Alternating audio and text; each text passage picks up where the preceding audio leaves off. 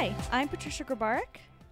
And I'm Katina Sawyer, and welcome to the Worker Being Podcast. Today, we are so excited to be joined by Anna Auerbach. She's the co-founder and co-CEO of Werk. She's going to tell us all about what they do at Werk. So welcome. So nice to have you, Anna. I'm so happy to join you both. Really looking forward to our conversation. Well, thank you again. So let us know what Werk's all about. We want to hear all about it. We've heard really great things. We know a friend of ours that works for one of your clients. But we'd love to hear it from your side, from your mouth. What does Werk do and what's your mission? Of course. So Werk is a people analytics platform for workplace flexibility, which is just a lot of big words to say we help companies be more flexible and to embrace a culture of flexibility. And the way we do that is through data. So what's interesting today is, we've all heard of companies that have flexibility policies. It's no surprise. It's obviously, something that's very much in demand. But one of the challenges we've observed is that there's a huge, what I like to call information gap. So companies don't know what types of programs to offer. They don't know how to measure what's working. They don't know if they're meeting the needs of their employees. And that's where we come in. So instead of, flexibility being something soft and squishy, as it often has been in the past, we introduce really hard data and behavioral science to help companies understand what flex they should offer, how well their employee needs are being met, where there are challenges or inequities, and basically we give them the pilot's dashboard to fly that flexibility plane. That's awesome. We love behavioral science and we're researchers, so that's right up our alley. We always love to hear that. And it sounds like you've got a lot of really great data backing up why you're doing what you're doing. But before we return to kind of the nitty gritty of those details that you're pitching, what led you to be interested in flexibility in general? Like what brought you to this place that you felt like you wanted to found something that was, sort of putting the idea of flexibility in front of employers in this way? Well, it probably won't surprise you both, but it came out of a personal passion and personal experience. So, I was coming out of business school, and when I went to business school, it was still like only 30% women. And, as I was thinking about my career options, I thought, of looking around at different opportunities, and, you look around and there's so few women in leadership, and the data on women at the highest levels of leadership pipeline it's just so depressing, right? It's hard to find role models. It's hard to think of yourself being in places where you don't see people that look like yourself. And so I was obsessed with this idea. Long story short, got a job. All that was good. We had like a big life change, welcomed a child to our family, and after our son was born, my husband and I both realized like something had to give, right? And we try to have as equal a relationship as possible. I'm sure it's not perfectly equal, but somebody had to take him to doctor's appointments. Somebody had to be there, to release the nanny. And, I became obsessed with this idea that life is messy. It's inherently messy with children, with family, with caregiving, with health, with commutes, with whatever it is that makes up your own life. And yet work seems to be fundamentally inflexible, right? The fact that we think about the workday as 9 to 6, why 9 to 6? That feels super irrelevant in a time when we're all actually working around the clock. We're all, global citizens. Like it all feels like a little bit random and artificial when we could work a lot smarter. And the challenge for that is I think it has an acute effect on women and caregivers more broadly. So our son, when he was little, had, the most minor health issue. He had something called torticollis, which anybody who's been through it will know what that is. But all it means is like he had a hard time turning his neck, the other direction. He had dominance to his right side. And so he needed weekly physical therapy. Like, so not a big deal. But that did mean weekly appointments, being there, kind of supervising that. And even that was hard to negotiate in my job at the time. And so for me, all of this came out of a personal passion of, life is going to continue to be inherently messy. That's what makes it beautiful. And the more companies can help us operate within sort of the known chaos that's going to happen, the more likely we are to work harder, to be loyal, to be happier, to be healthier. And so that was my obsession that led to launching the company.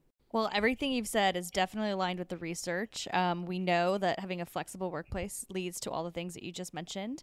And we totally agree. I mean, we know that everything around work-life balance and this like ideal of being able to balance your life doesn't exist if you can't have any flexibility in your life and in your work. So I think it makes a lot of sense that this is a very important driver for organizations to be focusing on flexibility. That's been a big area of research when it comes to how to design jobs, and really being able to make sure that jobs are helpful for people, not just for the organization, and being able to help people be more productive, but also happier and healthier in the workplace includes things like job autonomy, and job autonomy is often linked to job flexibility, being able to do things on your own time, on your own schedule. And there's so many different jobs in our society and in our economy today that actually should allow for that. So that's super exciting that you're doing that. And I'm really excited that there's a lot of interest in this space.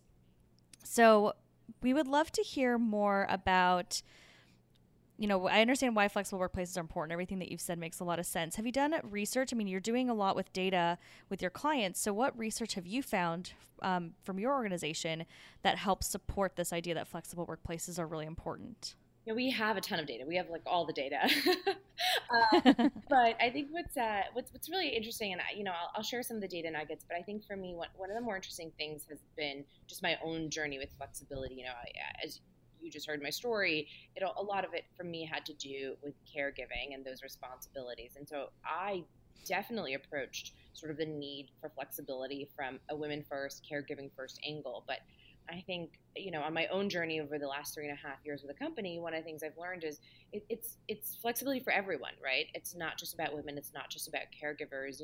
Just because somebody is a parent is no more important or less important than the fact that somebody has health issues or somebody has a challenging commute. Like all of those things are equally viable, equally important, equally challenging. And so, we definitely think about this also as like needs agnostic. And I think that's been a learning curve for myself as well. And the data is fascinating. So what's really interesting is, first of all, in terms of the impact of flexibility, right? A lot of times when people are afraid of flexibility, they're quick to point out, well, what is this going to do to attendance, to productivity, to collaboration, to all of that? And our data is just really striking. We did a massive study of the white-collar workforce in the U.S., and I'm excited for us to expand it beyond that scope in the future. But even just from this population, we see on average a 38-point increase in employee net promoter scores for employees that have their needs met. So let me break that down. Wow. So employee net promoter score is just like a consumer net promoter score, which is how likely are you to recommend, fill in the blank to a friend or colleague. And they go from -100 to 100. So a 38-point change is massive. It's actually one of the biggest effects you can see.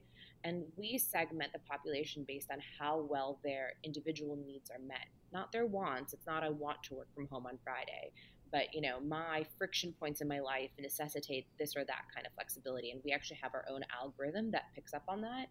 And so that's a massive effect.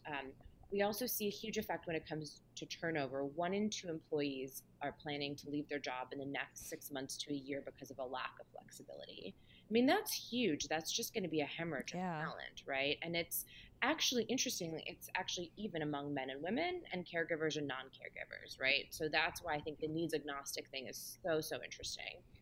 And the last thing, and it's actually new data that we have as we've been working with companies, is around productivity. So I think productivity has been sort of this mythical, elusive element of flexibility, and that's where a lot of the fear comes from. But we finally have really hard data when it comes to productivity and performance. So we measure productivity by discretionary effort, which means how likely are you to go above and beyond for your job.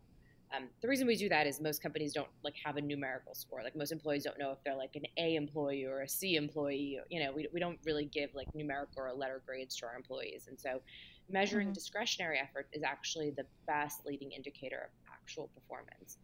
And what we see is that for those that have their flexibility needs met, their discretionary effort is 5.5 times higher than those that don't have their needs met. So that's crazy, right? So this is really exponential change. And so that's some of the things that we're observing is the effects are massive and, they're easily attained because in our work with companies, we're seeing these differences happen in a matter of 6 months. Wow. That's really, really a quick return on investment there. Could you talk a little bit more about kind of how you're gathering that data or what kinds of things you're asking people to weigh in on? Because that's really, really awesome in terms of results. So are you like going into clients and trying to measure the extent to which like a pre and post type, like when we implement these kinds of flexible work designs, this is how people feel before and after, or kind of how are you gauging those sorts of things? Because that data is really fascinating. So this is exactly our secret sauce. So what we do, and kind of the easiest way to describe it is we're taking really granular human data, so information about people's friction points, like their commutes, their caregiving responsibilities, how productive they are in their current office environment. And we're using our algorithm to translate that into actual insights. And so the way we're collecting these frictions is it's a psychometric assessment. So it feels like a personality test for anybody that's taken something like a Myers-Briggs or a Hogan. Like that's what it feels like. So we're not asking what do you want. We're really trying to understand how deep every individual's frictions are and then how well those frictions are addressed. And yes, we do pre and post. So, we generally ask companies to reassess within 6 months or a year, depending on kind of how much progress they think they've made. Obviously, the assessment gets smarter every time and shorter and quicker. And so we can see the difference over a course of 6 months. We also do a bunch of other sort of side measures in terms of less around true behavioral change and more around kind of things that happened over time. So did you have a conversation with your manager about flexibility? How aware are you of your company's flexibility policies? And that data is super interesting as well. So I think about that as sort of like the intermediate step. But what we find is that over the course of 6 months, 3/4 of employees end up having a conversation with their manager about flexibility. And that's something that wasn't happening before. So a lot of what we're doing is, certainly we're elevating insights to executives to help them make better decisions around policies, based on the actual needs of the organization. But we're also fundamentally opening up a dialogue. And so much of this is around, sort of the on the ground relationship between an employee and their manager. And we're really opening that up and allowing managers to engage more effectively with their employee. And just one example is, we don't just do data, we have a bunch of resources and supports and guides that help to support that cultural change. But one of the things we encourage managers to do is to have a conversation with their employee whenever their next, review or professional development session is. And so instead of, what are your goals? What are you working on? What's challenging? We ask them to ask, how does the structure of your workday enable or hinder your performance?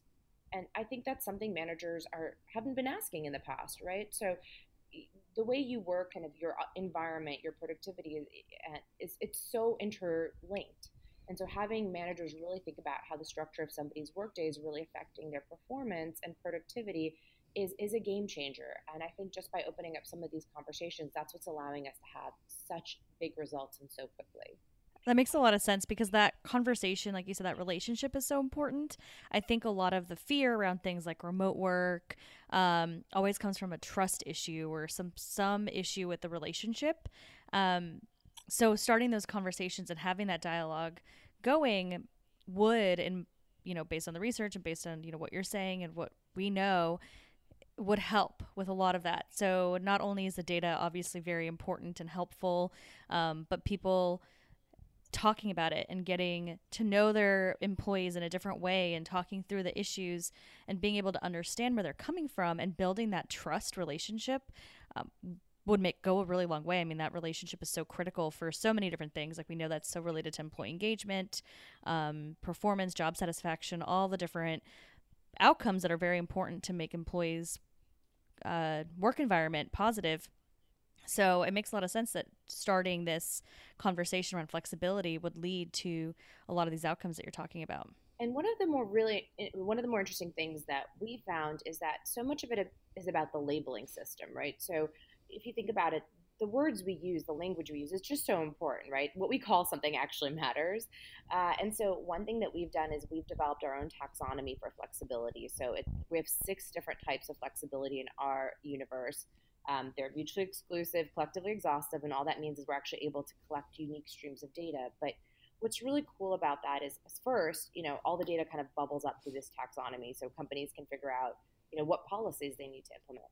But the other thing is we're actually also giving individuals an understanding of their flex profile. So going back to the Myers-Briggs analogy, it's for anybody who's done that, it's actually really empowering to know what your sort of work style, work personality is, because you're much better able to communicate kind of how you work as an individual. So for example, if you're an introvert, which you can tell I clearly am not, but if you are an introvert, you can tell your manager that brainstorming sessions are really challenging for you because it's really hard for you to think on the spot, that you want to, go back to your desk, have a quiet environment, collect your thoughts, and then share them.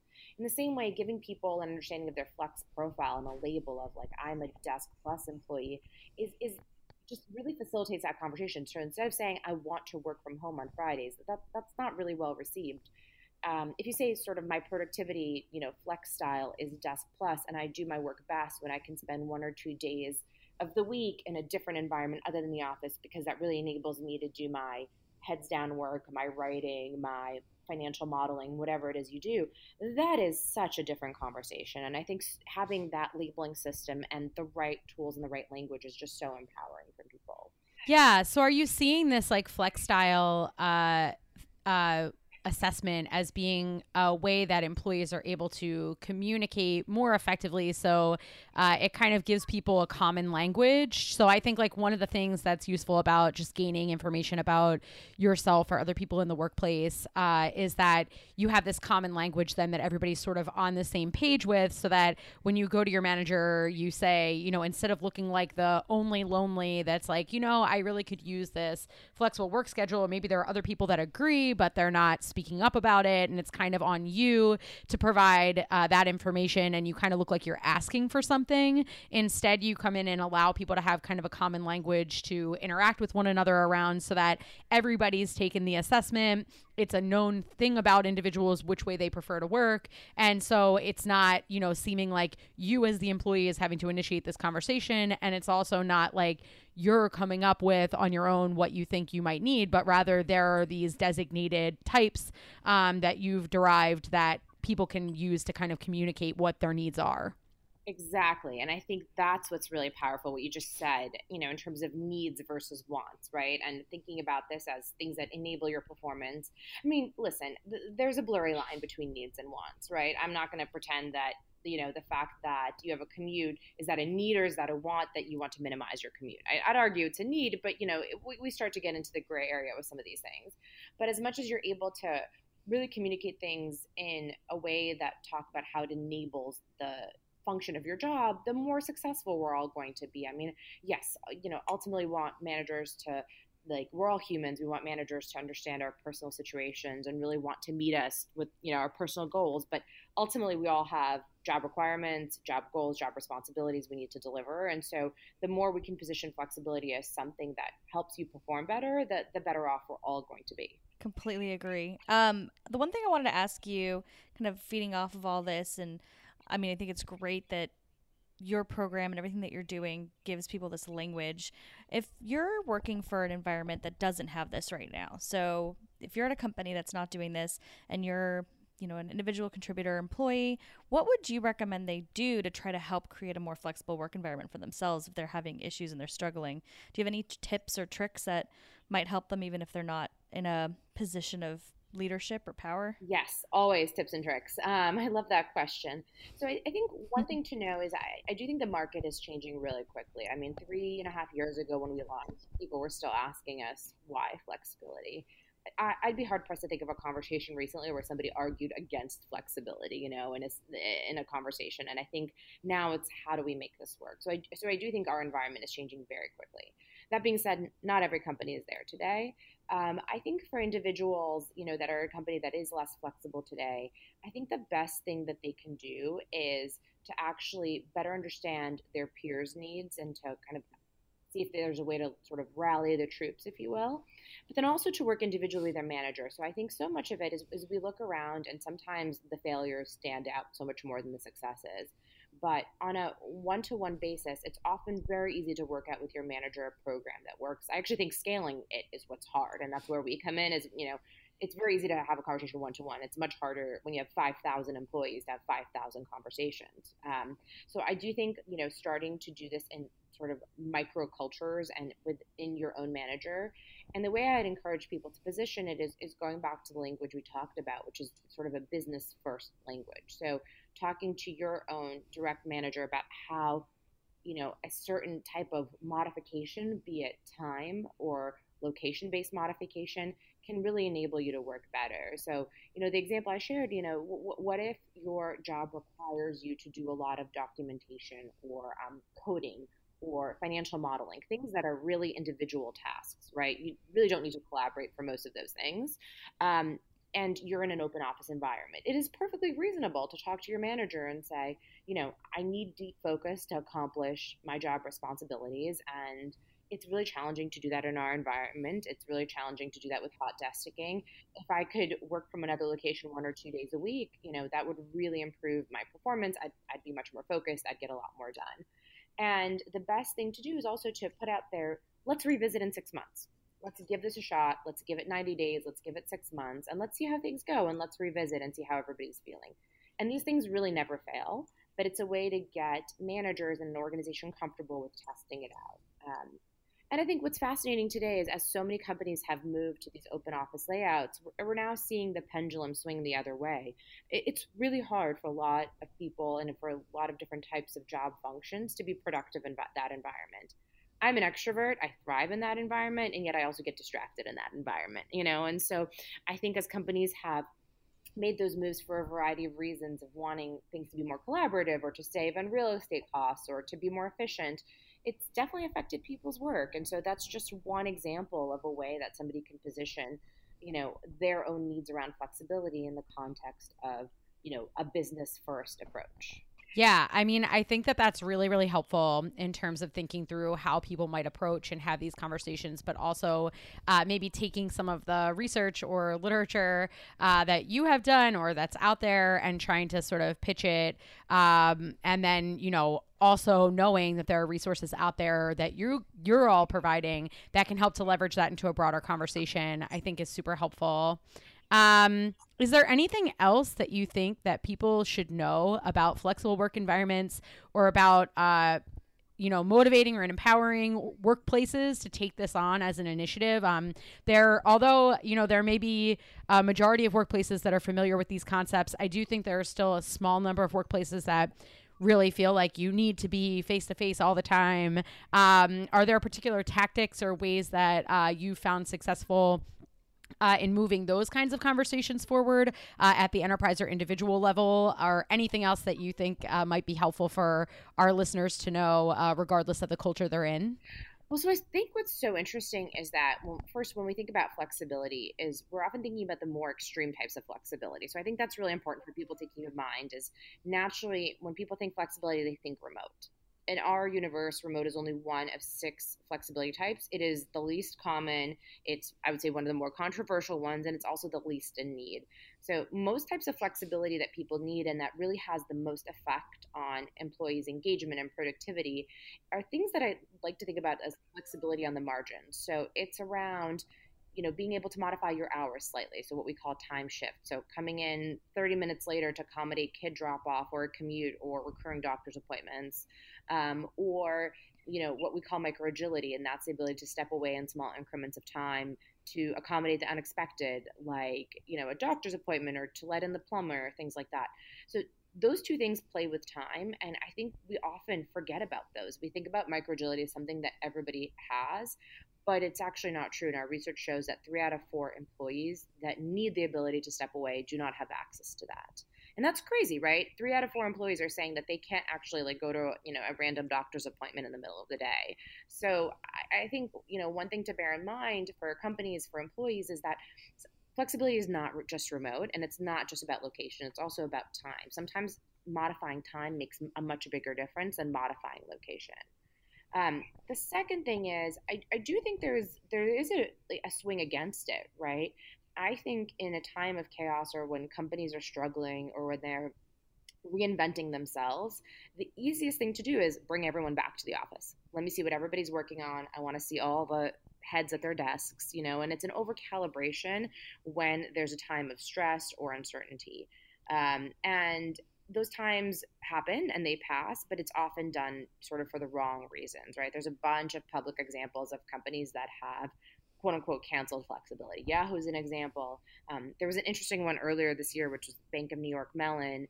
You had a new CEO, came in, canceled flexibility. Within a week, there was a mutiny from employees, right? And he walked it way back from that and was like, all right, let's reevaluate. Let's look into the data. Let's see what makes the most sense. And so, sometimes canceling flexibility is a knee-jerk reaction. That doesn't help the average employee, but, sort of for the executives out there, being thoughtful, there's a better way to manage uncertainty than just bringing everybody back to the office.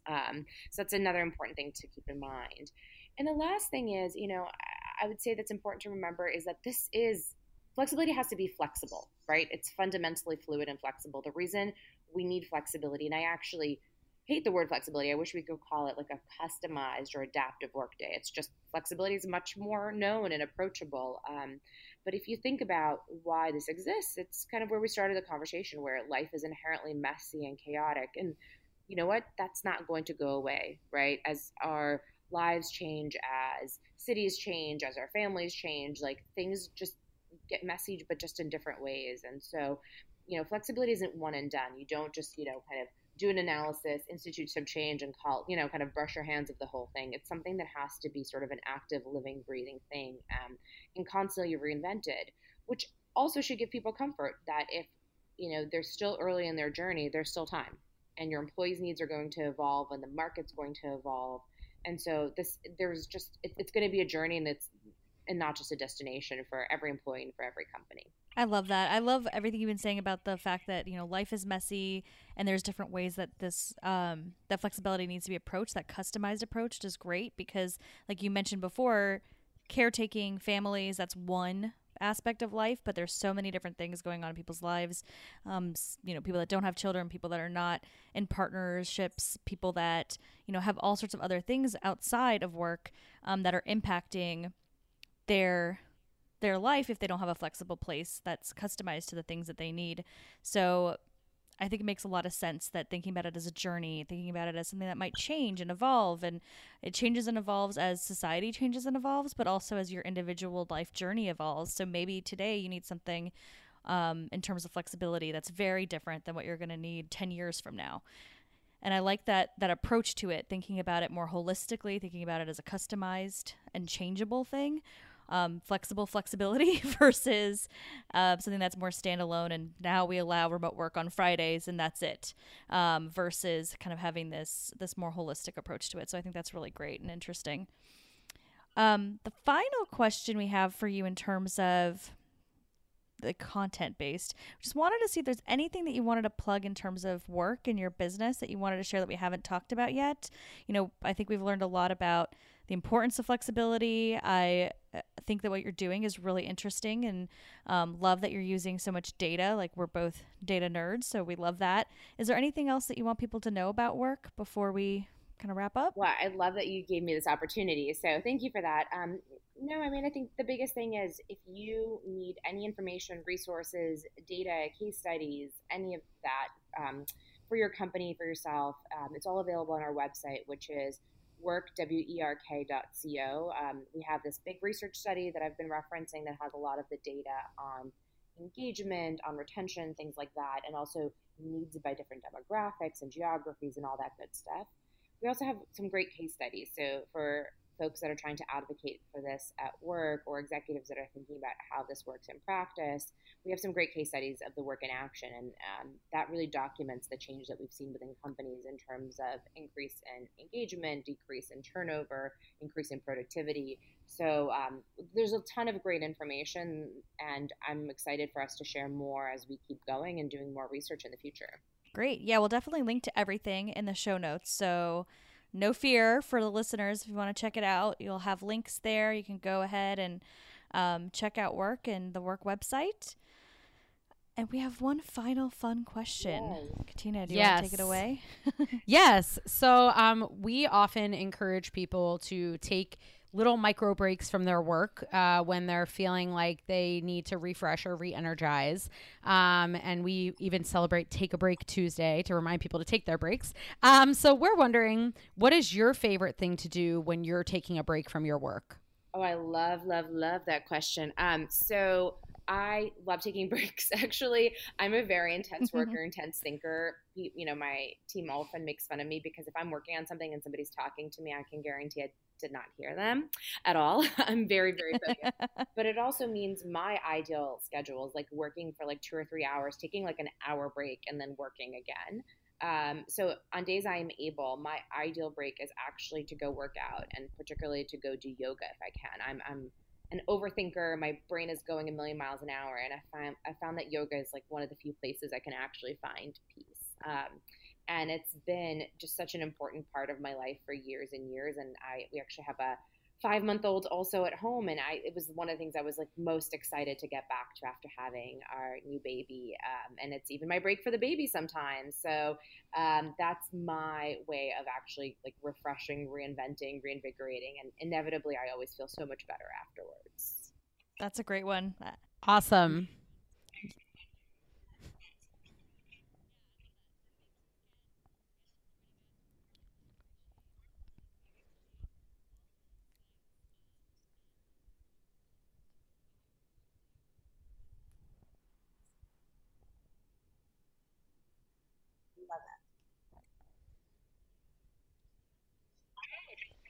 No, just thank you so much for being here and reinforcing the importance of being able to have some autonomy in picking when and how you do your work, because you're right, life is messy, and the only way that we can make sense of the mess is to try to put some structure around it. But that doesn't mean that things need to be so rigidly defined.